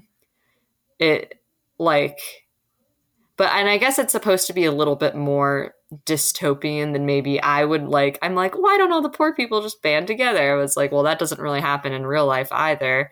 And there's a fascist state that's like trying to keep them separate. So it makes sense. But I mean, there's a lot to chew on in this movie, which I think is cool. And yeah, it does kind of end up replicating the original a little bit in some ways, like with the revolution kind of failing. Even though I think the 20s movie is weirdly more optimistic than this one. Yeah, I will say there's something in this movie that I didn't even notice until I read the Wikipedia page, which is that in the credits, a photograph shown during the end credits reveals Kenichi eventually rebuilt Tima and has opened a robot workshop. I think that's supposed to be like... I didn't watch through the credits. I didn't either. Yeah. So I think that is supposed to be the optimistic note. But even then, like, it's a point of unity, certainly, but I don't think it's as uplifting as they think it is, because it doesn't present a clear image of how like the structural problems have been solved, right? Yeah. And also we established that it wasn't just the robots that were getting shit on. It's also like poor people whose jobs were taken by the robots. So it's like, there's no winning. Yeah, it is. Yeah, there really is no winning. And it's like, even though I really like the movie, it's like things like that that keep me from giving it like 5 stars sometimes, where I'm like, I feel like it's so complicated, and it's complicated for a reason. I think it's to build the world and like make it feel very real, which it does. And also, real life's complicated about as much as this is. Yeah, and also like real life doesn't have those sorts of like, not everything gets a conclusion, but at the same time, this is also a movie with like a baby superpowered anime girl. So I will say, for all of its minor nitpicks, it does look really cool when they rip half the skin off of her face and she's got a big fucked up robot eye. Oh, that's awesome. I mean, the whole ending is like... God, the climax of this movie looks so good. It's fucking awesome. Yeah. Kenichi's just getting the shit beat out of him by his girlfriend. Poor guy. I will say one note that I took actually just to think about it is that they keep trading clothes, and I'm like, this is a real non-binary moment. Oh, I love her big pants. When they try to give her the dress, and she's like, no. She's wearing his big pants. Oh. He puts on some shorts. That is cute. Liam, I know you mentioned liking the relationship stuff. Yes. What did you like about it? I want to hear. I just really loved seeing their conversations about like consciousness, and I liked having that from just a younger perspective. These people that are much more innocent than the other characters in the movie. I would expect a movie like this with robots and stuff to have those sort of discussions, whether implicitly or not, about what it is to truly be human, and what makes you a person, and what makes you have value. But to have that communicated to us through these two characters just like getting to know each other, I thought was really sweet. Like the scene where they're down in the sewer and they're just like talking about like who they are, where they came from, and Tima is like not aware that she's a robot yet, and I thought it was just really cute and also pretty heartbreaking. And so when the big climax is happening and she delivers that line where she says, in the subtitles it says "I am who," but in the Wikipedia it says that she says "Who am I?" I don't know. Yeah, that's what she says in the dub. She says "Who am I?" Makes a lot more sense. But yeah, when she delivers that final line, I just thought that was like so beautiful and heartbreaking, and the fact that it was like said to her, to really her one friend, I thought it was a really really cool way to blend a bit of like realistic humanity into this sci-fi world where a lot of the characters are exaggerations, archetypes, perhaps. In order to communicate a message, you've got to have those big strokes, and so to have a few tender scenes in this movie where the two characters are just talking, I thought was really sweet. Yeah, I am really impressed at how emotional this movie is with like the scope and like there's a lot of exposition too, which they obviously like do with having like the two main characters not be like from Metropolis, which is like a classic, but also it works pretty well. Also makes them like way more likable. But I was surprised that it was like you have all this exposition and world building, but it never feels like too much. Like even if you don't catch all of it, it's like you don't really need to, because like the core of the story is very much about like these different character motivations and relationships. Like the detective stuff is whatever. I think the uncle is cute. I like the uncle. I love that guy. He's just trying. He's like, his where's best, my nephew? man. I don't know. He's probably fine. Yeah, and I like how we don't know how old Kenichi is, because like I don't know. Seems like we should be keeping better track of this kid that appears to be 12. Yeah, but I guess not. I guess we don't really have to worry about it. like, why is he even here if you're like your reason you're here is pursuing a dangerous criminal across like national borders? Yeah, I don't know. And like he's treating it like we're gonna go on a vacation to find a guy who has warrants over his arrest for organ harvesting of humans. Yeah, it's pretty awesome. But like pretty fucking based. Yeah. I will say, I wish I had written down when this happened, because I didn't. And weirdly, I can't remember. But I will say, I almost cried at part of this movie. And I can't even remember what it was. But damn, I do wish you. I mean, I cry. Like, I think the ending is pretty sad. I'm assuming it must have been then. I'm amazed that I can't remember.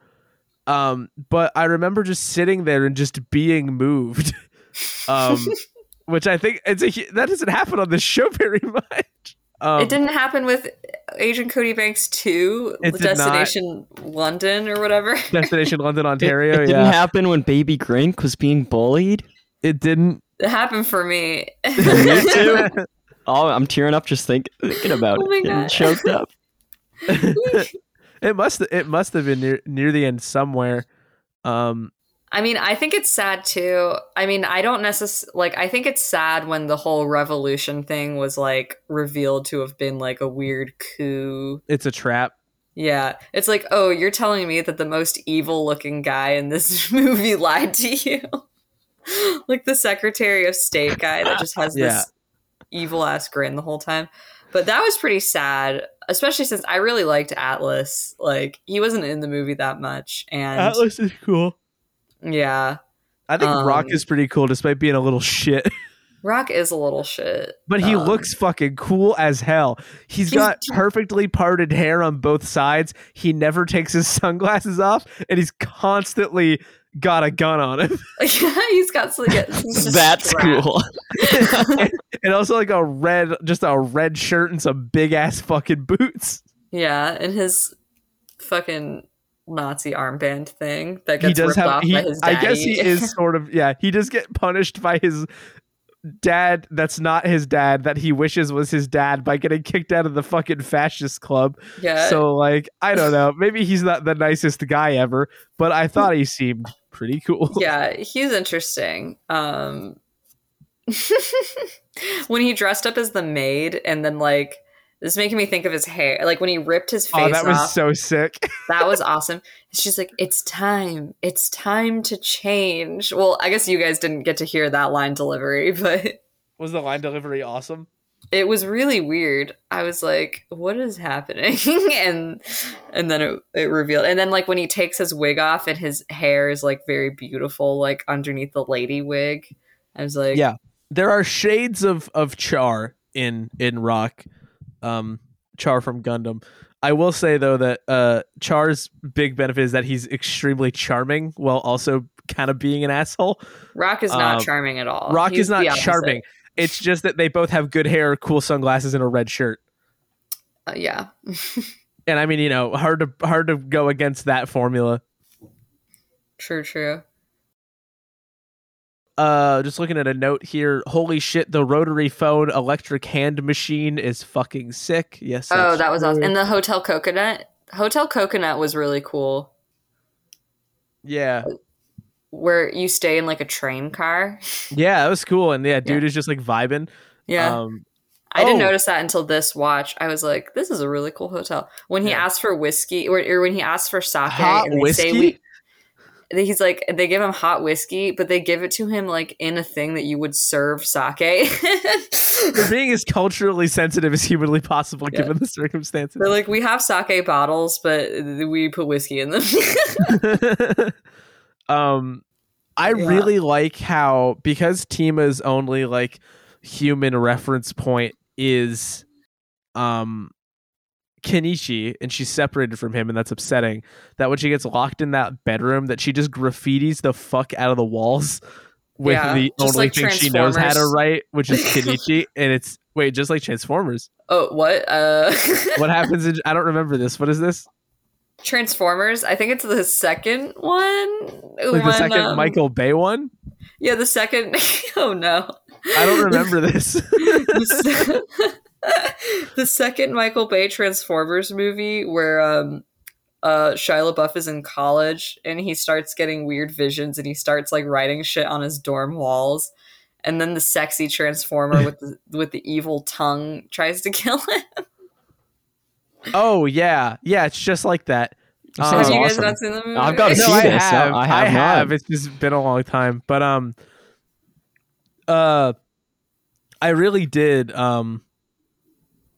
like that image of just like it's a really effective way of visually communicating like the desperation of like, I don't want to fucking be here with these people. Shout out to my man Kenichi. Also, do we think that Blade Runner 2049 was inspired to, spoilers for Blade Runner 2049, whatever, it's like a 6-year-old movie, at the end it's snowing and Ryan Gosling's character is hurt and he just like lies down on the snowed out stairs and just looks up at the sky, which is what happens when a variety of people get shot during the encounter between like Rock, Duke Red, Detective Uncle, Kenichi, and Tima. And I was like, oh, that's an interesting visual. I wonder if like that was like an intentional influence or not, but I just thought it was neat. I don't know. Yeah, I have no idea, but it wouldn't surprise me. I mean, I think this movie is made a lot of money. It must be very influential in sci-fi circles. That much money. Wait. Really? Not even. Oh shit! This is in yen. This is in yen. Yeah. So in North America, it made just shy of $750,000. It made like $723,000. And then it made 750 million yen, which is quite a bit more, to be clear.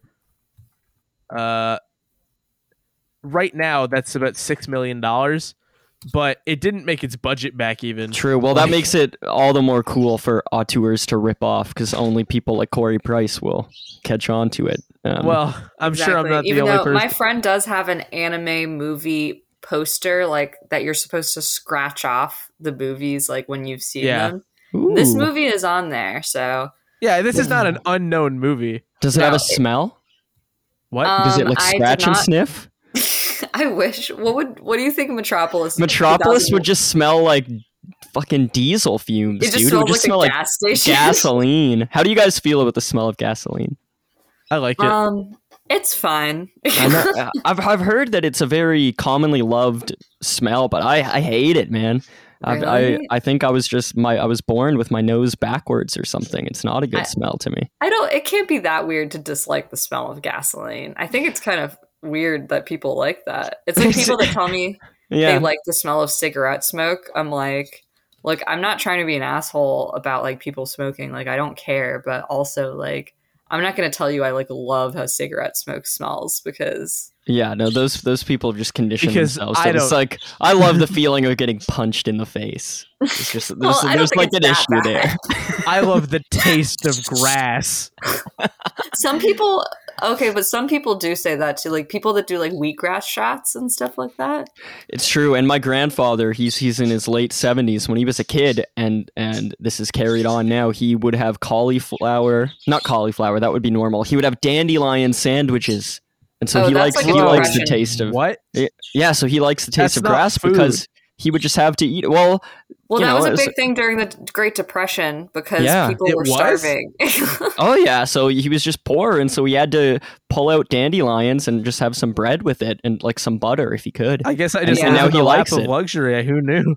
That's right, I've heard of people like fried dandelion is a thing. Dandelion tea is a thing. Dandelion wine is a thing. I know that. Yeah, came up at work once. It's a thing in Ice Age. Ice Age makes dandelions look fucking tasty in those earlier scenes. Oh, that's right. Yeah, we got to do Ice Age on this. This is crazy. The Ice Age movies are still being made. Please I don't think bring me back for an Ice Age sequel. I would fucking love that. Can we all agree now that it's not the new one because the new one looks so bad? Okay, no, it has to be one from before Blue Skies was bought out by Disney because that animation studio is no longer like independent. Oh, I didn't know that. Unfortunate. Yeah, I'm down for any Ice Age movie. Right. But what do you mean? What do you mean? Yes, that would be nice. But what do you mean, Corey, that the new one looks bad? Like, does it look worse than any of like the last four? Like, what? I'm not saying it's true, visually. They all look bad. I don't mean visually. Like, it just seems like I keep seeing ads for it that I can't skip right away, and it just physically pains me to sit through them. Like, is this like coming out? It's like new? It's out. Yeah, it's brand new. It's out.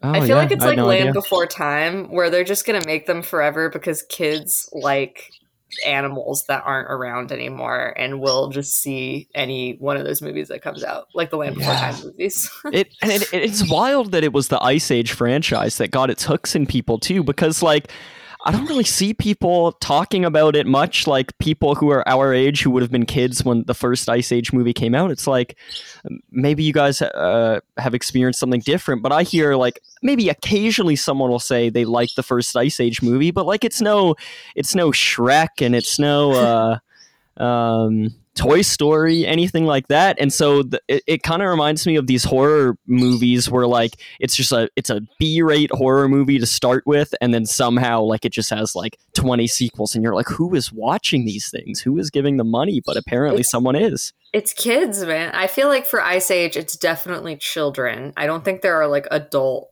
I mean, there are somewhere. But even then, like I would guess that my 2 to 13-year-old nephews haven't seen Ice Age. That's my guess. It's never come up. So like, that's true. I do really like the first one. I can't believe how long our Ice Age tangent is. I love the first one too. Yeah. We're towards the end of the episode. I feel like we can have an Ice Age. I'm not trying to stop it. I just think it's funny. Ice Age. What I love about the first Ice Age movie is that it's really just about fatherhood, and it's like that is like and like being like a parent or something, and it's like replicated in like many different subplots and like different ways. So I feel like the first Ice Age actually ends up having a very strong theme. I watched it during quarantine, so I've thought about this recently. That's some quantum shit. You should be teaching classes on Ice Age. That's awesome. I should teach a film class where we watch Fritz Lang's Metropolis and Ice Age. You could do this. The class is just titled "The Best Movies of All Time." You could do this like this week. Movie number 3, Jim Carrey's How the Grinch Stole Christmas. That is, honestly, those are the 3 best movies of all time. The big 3. Movie 4, Inuyasha. That's it. That's the class. Do you guys want to hear a weirdly relevant piece of news to this discussion? Yeah, Sure. is it that Ice Age 7 is coming out? It's not. So do you guys know Asimo, the Honda robot? Mm-mm. Well, is that the This is- hitchhiking robot? No. Is Honda it the made a nurse robot. No. Okay. The Honda- dancer okay. robot? Okay. No, it's none of those. Clown robot. So I'm just gonna drop this link into the two chat. Like Jade, you'll get it on Discord. Liam, you'll get it on Messenger. Okay. Just look at the picture of the robot. Just tell me if that robot rings a bell at all. And as you do that, I'm just gonna say this robot had a job, which was trying to become the best possible robot, and it has now Aw. retired. And it gave a retirement speech, like a person would.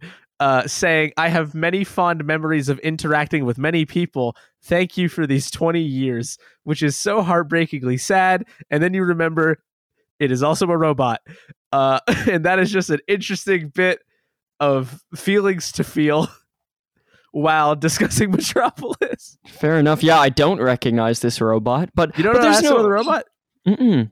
He's I cute. recognize it. I do. I know this man.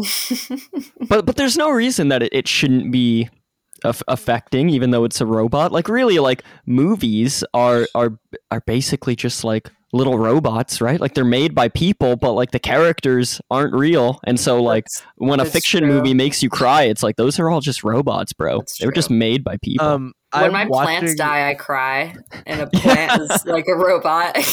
I'm watching the graduation ceremony for Honda Asimo the robot, and he moonwalks out of the room at the end, like walks backwards out of the room, the closest they can get to moonwalking. Dang, and that funniest was the thing I've one ever moment that they were like, "Yo, we didn't program this. This robot has developed intelligence." Like he waves goodbye, walks toward the door, turns around, walks out of the room backwards like he's moonwalking.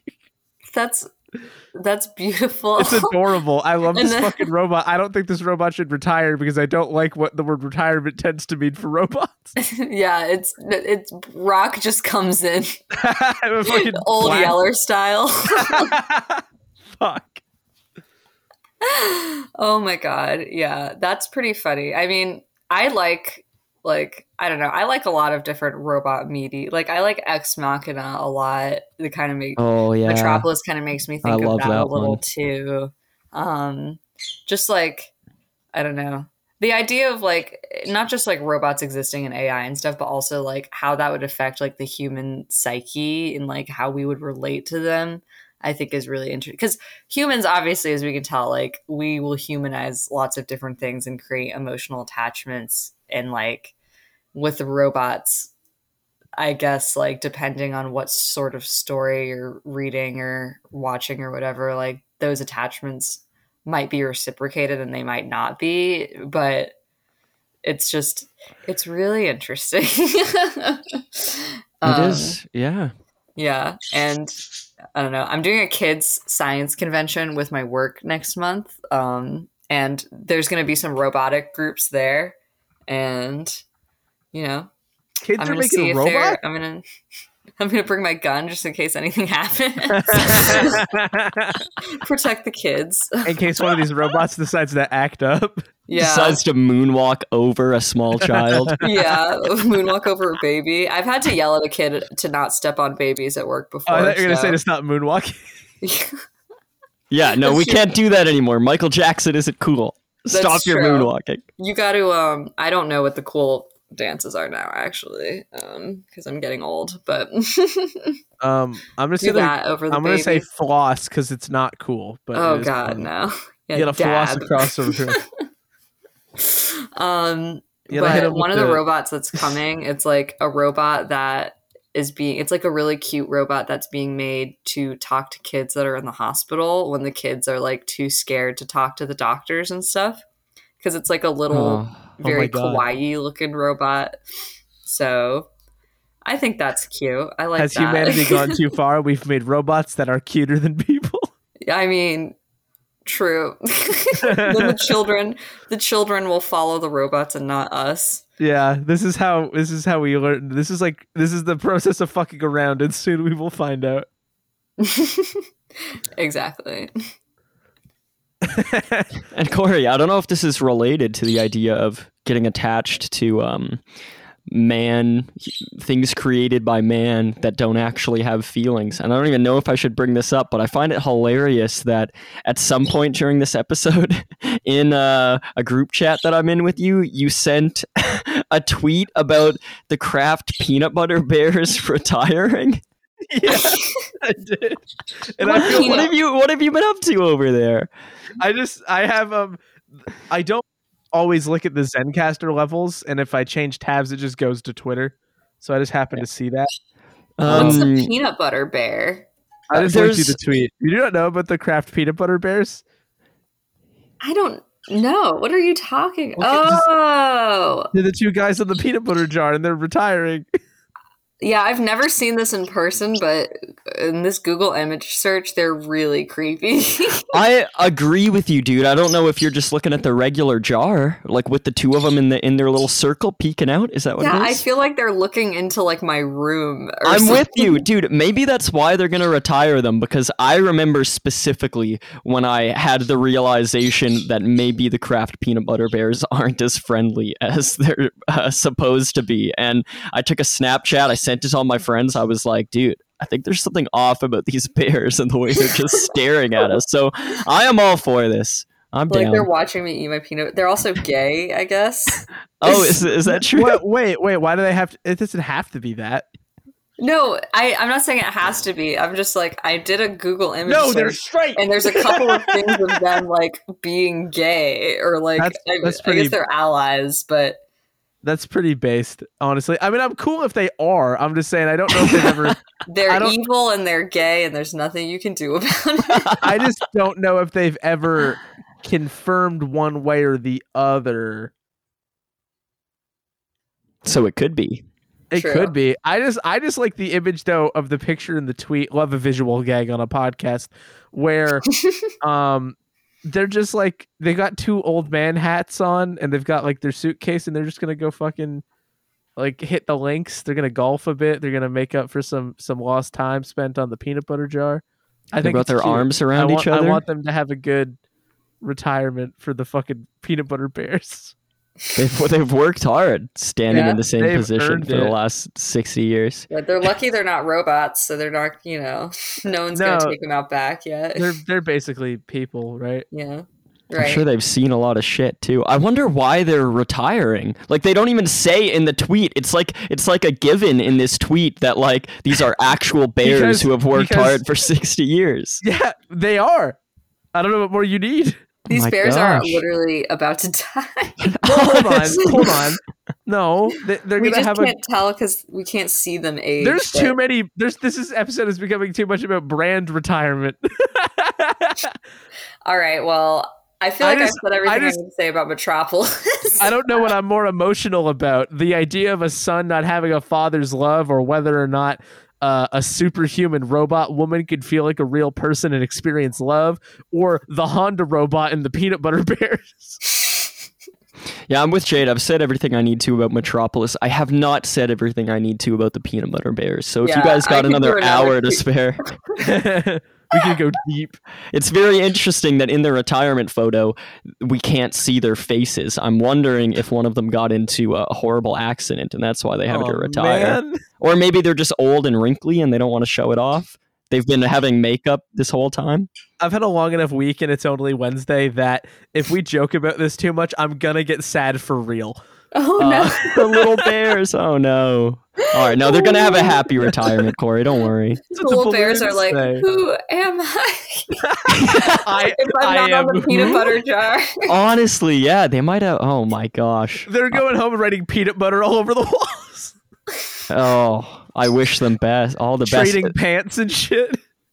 Dang. I have many jars of Kraft peanut butter in my pantry. Do you think these are going to be like eventually worth a lot of money? Should I start keeping these? Yeah, for sure. It's so funny because I don't think I've ever seen a Kraft peanut butter jar in real life. Like, Interesting. especially with or without the bears on it. Like, I'll mail you one if you want to fix that. Well, Is it just Canadian? I feel like I see Kraft everything else in the United States. Like, The peanut butter's only for us. I don't know. What I is just feel the like peanut butter brand you see? Jif? Like Skippy or whatever. Oh yeah, we Jif? don't really have Jif here. Like we do, We but do. We it's have it. but yeah, like, not Kraft- nearly as Kraft common. We have Kraft is the go-to. We have Kraft so has the much fucking monopoly. Jif. Wow. You can't Is it pronounced- get rid of Is it Jif. pronounced GIF or GIF? It's shut the fuck. So Mitch is here largely in spirit, but it's his pick next week, and I do have the movie he wants us to watch ready to go. So I could announce that. Do it. Yeah. Do Yeah, your go. best Mitch impression. Oh, I can't do a Mitch Oh, impression. No, Mitch, kick you a just man got while he's bodied. down. If Watch he out. made it this far. Watch out for that train. Oh my god. So he picked it at first I thought it was a classic Mitch pick, but it's like a classic Mitch pick with a twist. So have you heard of the movie Cape Fear? Yes. Yep. I've heard- We are going to watch the 1991 remake of Cape Fear. Right. Yeah. He's talked about wanting to do this. I'm Yeah. familiar. Cast is pretty gnarly on this one.